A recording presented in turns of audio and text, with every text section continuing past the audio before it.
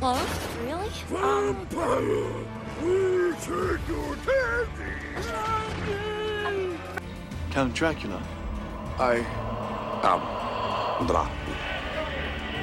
And I bid you welcome, Mr. Hunt, to my house.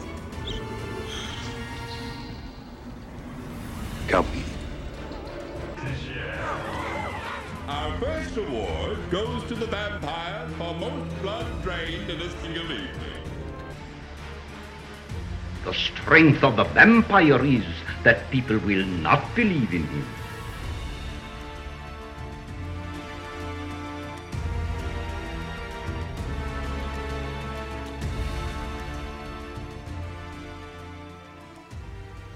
Good evening, my fellow vampire lovers. The sun is going down, and you know what that means. It's time for me to record another episode of my podcast, The Beautiful Dead. As always, I'm your host, Lena Nazari. Go to lenanazari.com to see links to my social media, ways to reach out to me, appearances, join my street team, join my fanged family, blah, blah, blah. If you're new to this podcast, welcome. If not, you've heard all of this before and you're probably like, you could probably say it from memory. This is our last episode of November. Where did the time go? My next appearance is Nashville in a couple weeks, December 8th through the 10th. And then in January for the new year, I'll be in New Orleans. So come celebrate 2024 with me in New Orleans. Very excited for that. You guys know how I feel about that city. I'm always looking for ways to go back.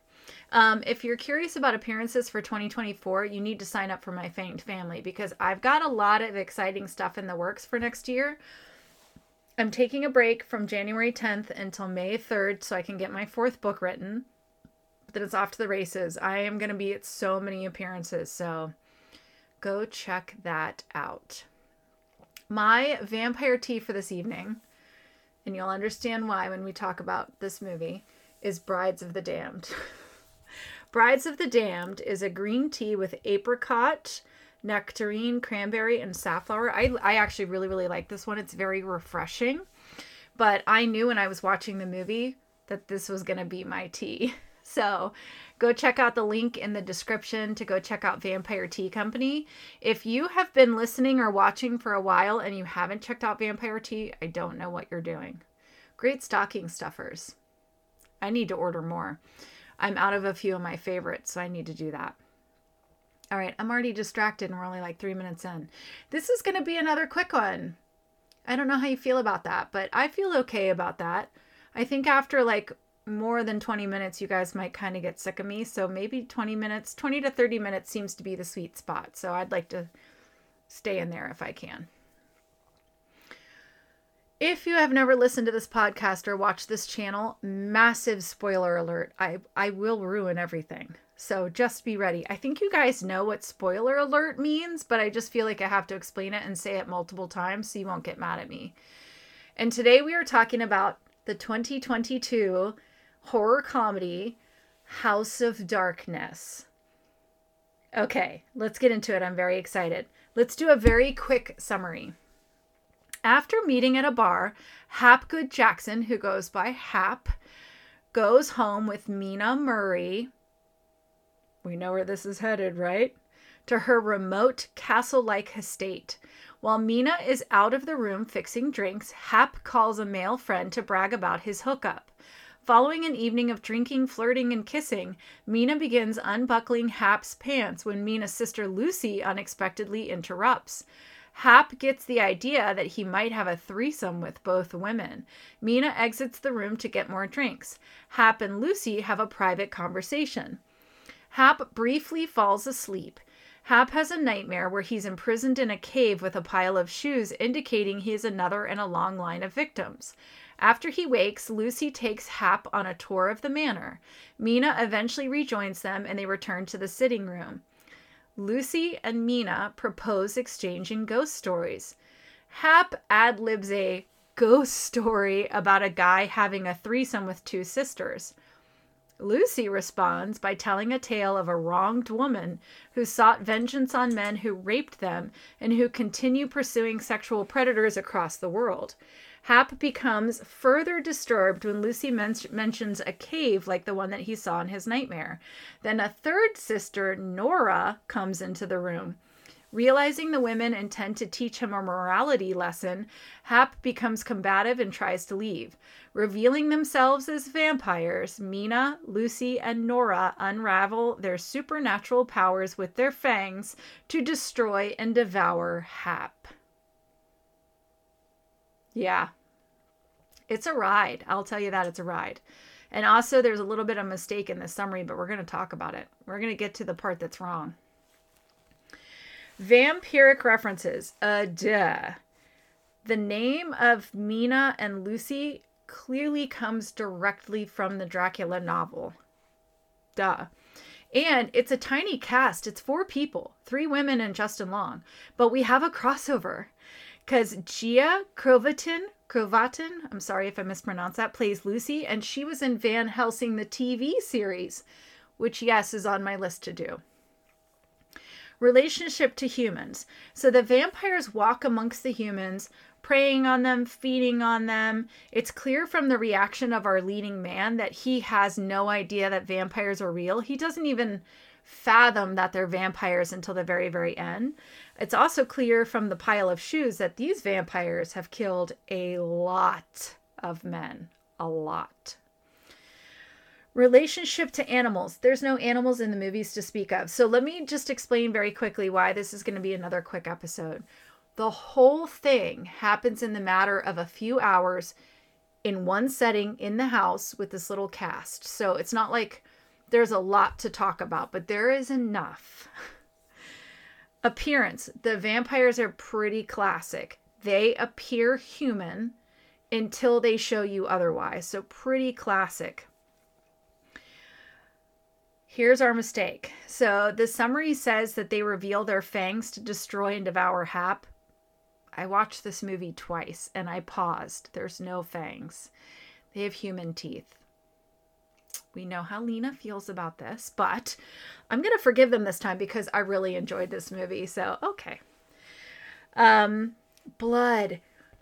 They waste so much blood. I understand that's the nurse in me, but so when they finally reveal themselves, they rip out his jugular and then he's like on the ground, backwards crab walking, and they're slowly coming towards him like in an intimidating fashion. But for a solid 3 minutes, they let so much blood come out of the jugular. And you guys, blood comes out of the jugular fast. So I feel like by the time they finally descend on him, he'd be pretty much empty. And I understand not everyone thinks that way. I'm a nurse, but just like vampires, I'm going to do this again, okay? I'm going to give you a little edumacation. Don't let half of your dinner out onto the carpet. That's such a giant waste. I get what you're trying to do. You like the moment, you like the big reveal, you like the slow approach, but there's 3 of you trying to feed on one human. Okay, that's not a lot to go around. And then you let a good half of the human's blood out onto the carpet. I'm just saying, the more you know. Okay? Bite, drink, don't let that blood go to waste. Come on. All right, food. So we see Mina and Lucy drink alcohol. We never see them eat, but we see them drink alcohol. So in this world, the vampires at the very least can drink alcohol. Sunlight. These vampires are strictly nocturnal. They are the brides, so that is appropriate. And they even say, you know, we sleep during the day, we go out at night, and they make a comment about how they rotate who goes out at night. So clearly they're nocturnal vampires. As far as the sleep, yes, she says we sleep by day, but it's never addressed if they need to go into coffins or if they can just sleep in a bed. I don't know. They also say that they have houses all over the world where they travel and like find their victims. So I feel like they could have coffins in every house all over the world. I don't know. It's never mentioned, and all I'm doing right now is like assumptions. So it's just a waste of everybody's time when I do that. All right. So what do we talk about? Sleep. Where are we at? Okay. Holy items. This is never addressed. We never see this. rules. We don't know if they need to be invited in because the whole movie happens inside the vampire's residence. We never see them in front of a mirror, so I can't tell you that. The running water thing is never addressed. The garlic thing is never addressed. None of that's ever addressed because, again, this all is a very insular. It's all happening in one setting over the course of just a few hours. Powers. They are impervious to cold. We see that very quickly. Heightened senses and strength and endurance. I'm assuming immortality since their story makes it clear that they've been doing this for centuries. So I assume they don't die and they don't age. I also think that they have the ability to either send a dream to someone's mind or some form of mind control. Because when Hap wakes up from this cave nightmare, Lucy's staring at him, and it's like she knows what he was seeing. So the implication is that she sent the dream to him in some way. How are they made? This is never explained. So Lucy explains her origin is that she was a young girl whose parents died. Local men came and attacked her in a horribly brutal way in the woods and left her to die. And a man and his 2 daughters found her, nursed her back to health, let her grow and become strong, and then turned her. But we don't know how they turned her. She does say that she became stronger drop by drop. So that makes the implication is that the vampire's blood was given to her. But again, I'm just assuming. And so, I like to report facts here. The implication is that Dracula, Mina, and Nora were the ones who found Lucy and turned her. So that makes me think classic embrace. Heartbeat or breathing is never addressed. How do they die? So this is one of the rare movies where the vampires win. So at the end, the human is dead and the vampires are alive. So we have no idea. Now, again, if we're going with the idea that this is Dracula's brides, then that tells me stake to the heart, beheading, or sunlight. But again, this is never addressed because the vampires win. So I love it. Are they good or are they bad? So this is where we could get into a very complicated moral debate, right? Because the vampires are murdering men and murdered a lot of men. That being said, they are particularly looking for men who abuse women, hurt women, take advantage of women. So this is where we get into the whole ethical morality discussion, right? Are they good or are they bad? They are vampires. They need blood to live. They have to hunt to survive, but they're choosing to hunt bad people. So I don't know. We could have a whole episode about this, but we are not a morality podcast. We are a vampire podcast. So I'm going to go with the old, if you're a vampire in this world, you can choose if you're going to be good or bad because they clearly are making choices. Tropes I love and tropes I hate. I'm going to start with tropes I hate. We've talked about this. I hate when vampires have human teeth. I would rather them have all sharp fangs or the double fang on the top, fang on the bottom than human teeth. And we've talked about this because we see it in a number of things. We see it in Twilight. We saw it in Discovery of Witches. I don't like it. Tropes I love. I love the trope of a crappy person getting their just desserts. Again, this is not a morality podcast. This is a vampire podcast. So the idea of like, he thought he was going to take advantage of these women, but it flipped and reversed on him. And instead, he was the one who was vulnerable and he was the one who was prey. Justin Long is so good at this character. When he says, I'm a nice guy, I cringed, I groaned because the delivery, either he's like been around guys like that, I don't know, but the way he says, I'm a nice guys don't have to say they're nice guys. So if you're starting with the, I'm a nice guy, you're a little bunny, I would never hurt you. Like, oh, you're trying to convince me way too hard that you're not ill-intended. And he plays this so well, and the girls play it so well that I just loved it. I loved what they did with this. I told you guys, this is going to be a quick one. This might even be quicker than last week. No, because I have a lot to say for my thoughts. So I think we're going to be right on, or if not over the 20-minute mark. All right, let's do it. The ratings. This is going to be a tough one, right? Because it's not really clear. Are they more sexy? Are they more scary? Let's talk about it. How scary or evil are the brides of House of Darkness? These girls hunt in packs. Dangerous. They have been killing for a very long time. They know what they are doing. They have perfected who to choose, how to get them away, how to kill unnoticed. They toy with their prey. This movie, again, this is one that I watched and I broke apart, and then the second time I just watched it and enjoyed it. The second time I really got the feel of the movie, which is, it was like watching cats play with a mouse, knowing that eventually they will kill that mouse. That's what the whole thing felt like. The best part is that he had no idea how much trouble he was in. They are fast, they are strong. When they finally pounce on you, they rip you apart. This is not like a sexy little bite on your neck. They rip you apart. They left trails of bodies over the centuries. Their only weakness is that they're bound by the sun. That's it. And like I said, they travel in packs, which is very, very smart. And the way that they rotate, that each girl goes out one night, so that it's not obvious that this same girl is showing up every night and leaving with a guy who goes missing. They're rotating, and they're rotating houses. So they know what they are doing. Altogether, 7 out of 10 stakes to the heart for scariness and evil. I'm getting myself all mixed up because these girls are a really good mix of scary and sexy.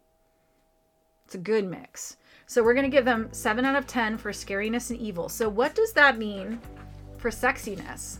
Because these are beautiful women, okay? Now, the higher the scare score, the lower the sexiness score, right? That's how it normally goes. Well, not with this one. They are pretty sexual, okay? The way that they move, the way that they talk, the way that they flank him, the way that they toy with him it's very sexual, it's very sensual, it's very seductive. They're using their allure to draw these men in.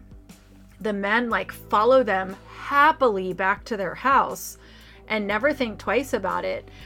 They let him think that there's a possibility of a threesome. They really, really toy with this guy. They're very, very sensual.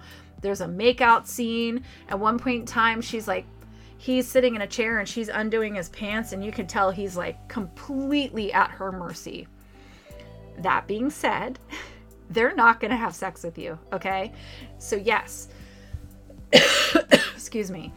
They use their sensuality and their sexiness to draw you in, but you're not going to get it. So yes, Mina kissed him, and while she was kissing him, she bit him. So imagine what she would have done if she got his pants down. My goodness. That is a very vulnerable position to be in.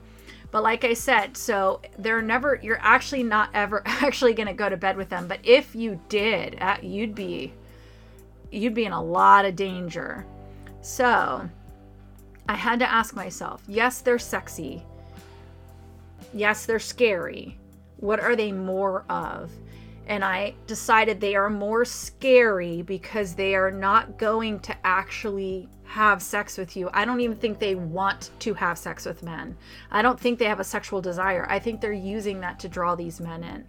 So I recalculated, dropped it into the calculation machine, and I came back with, we have 7 out of 10 for scariness, 5 out of 10 for sexiness and allure. That's still a pretty solid score. That's right in the middle. So yes, they're beautiful, sexy women, but they're definitely more dangerous and evil than they are sexy. I feel good about those scores. And if any of you ladies ever watch this, I hope you feel good about it too. You should really take that as a compliment, because you're the perfect mix of sexiness and evil, and it's made you like the perfect killing machines when it comes to vampires. My thoughts. One of my favorite things about this podcast, other than getting to meet all of you and talk to all of you, is finding diamonds in the rough. I love stumbling across a great vampire movie. I adore Justin Long. So I was on set. I was actually filming a scene for a movie for a friend, and one of the other actors said, "Oh yeah, Justin Long, and he just did that vampire movie," and you could have heard a record scratch. I was like, what? So I went right home and found it. He is so here's the thing about Justin Long. He is not only talented, but he knows horror. He knows horror, and he knows good horror. So when I heard he was in a vampire film, I already had very high hopes. Then I watched this character, and he reminded me of myself in a little bit, in the way that he like rambles and talks too much when he's nervous and uncomfortable, and he kept trying to do that to try and like keep these girls at ease and keep them comfortable, but it just came across as like awkward. And it was very clear that they had all the power from the get. From second one, they had all the power, and he just was not seeing it. The way that he gave the line about, I'm a good guy, it was so perfectly performed that I like got a little nauseous when he said it, because I was like, oh, he's not a good guy. I could sense it the second he did it. And then by the end, when you see his true colors, he's not a good guy. Justin, if you're ever watching this or listening to this podcast, can we please be friends? Please. Oh, I want to talk to you about horror all day. Anywho, some feedback. Much like the movie we talked about last week, there's a few scenes that were hard to see, especially the dream in the cave. So I could tell something was happening, and I could kind of see the pile of shoes, but it was shot so dark it was hard to see. The other thing I want to say for you is the movie is very dialogue heavy. The action does not happen until like the last 3 minutes. So you have to, I didn't find myself being bored or anything, but I could see if you're a horror fan and a vampire fan, you'd be like, oh my gosh, they're still talking. I actually loved it. I thought it really built the tension, and I kept seeing the stakes raised like as different girls showed up. And I'm watching this like, when is he gonna get that he's in big trouble? And he just does not get it until like the last couple of minutes. I was like, this guy is so cocky and confident, and he is not seeing red flag after red flag after red flag. They get him so drunk. They flank him, like he's in so much trouble by the end. But I just absolutely loved it. Like I said, it's like watching cats play with a dumb mouse. I've said it before, I want original takes on vampires. This was absolutely it. There was just this implication that Dracula was their maker, but it's never said. It was implied that they're the brides, using the names Mina and Lucy, referring to the fact that she's in line to inherit a lot of money, that they love their father, all this stuff. I just thought it was so well done. Someone said to themselves, this is how I imagine, like, what if the brides decided to just go out on their own and like start hunting down men? And there's a movie in this. Genius. I loved it. This is a prime example of, you don't need a huge budget. You don't need a bunch of special effects, a massive cast. This was 4 people in one setting. There was no special effects, and it was so, so, so good. I absolutely loved it. I've already watched it twice. Like I said, it's going to go into my rotation. So when people say, tell me about a vampire movie that you loved that most people don't know about, this one's there. This is one of the ones that I'm going to recommend to everybody. All right. That wraps up November. Can you believe it? Next week will be the first episode of December, and I'm going to do one that people have been asking, why haven't you done this one? Why haven't you done this one? Why haven't you done this one? I don't know. It was on the list from day one 3 years ago. I just was waiting for the right time to do it. And I feel like now is a really good time. It's kind of like a comfort movie. And we are talking about the 1992 classic that taught all of us, even the most talented of actors, sometimes can't do accents. And yes, we are talking about Bram Stoker's Dracula. So please come back next week. If you haven't seen it in a while, go watch it again.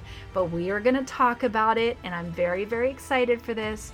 In the meantime, I hope you guys had a lovely Thanksgiving. I love you all. I wish you wicked hugs and bloody kisses. Good evening.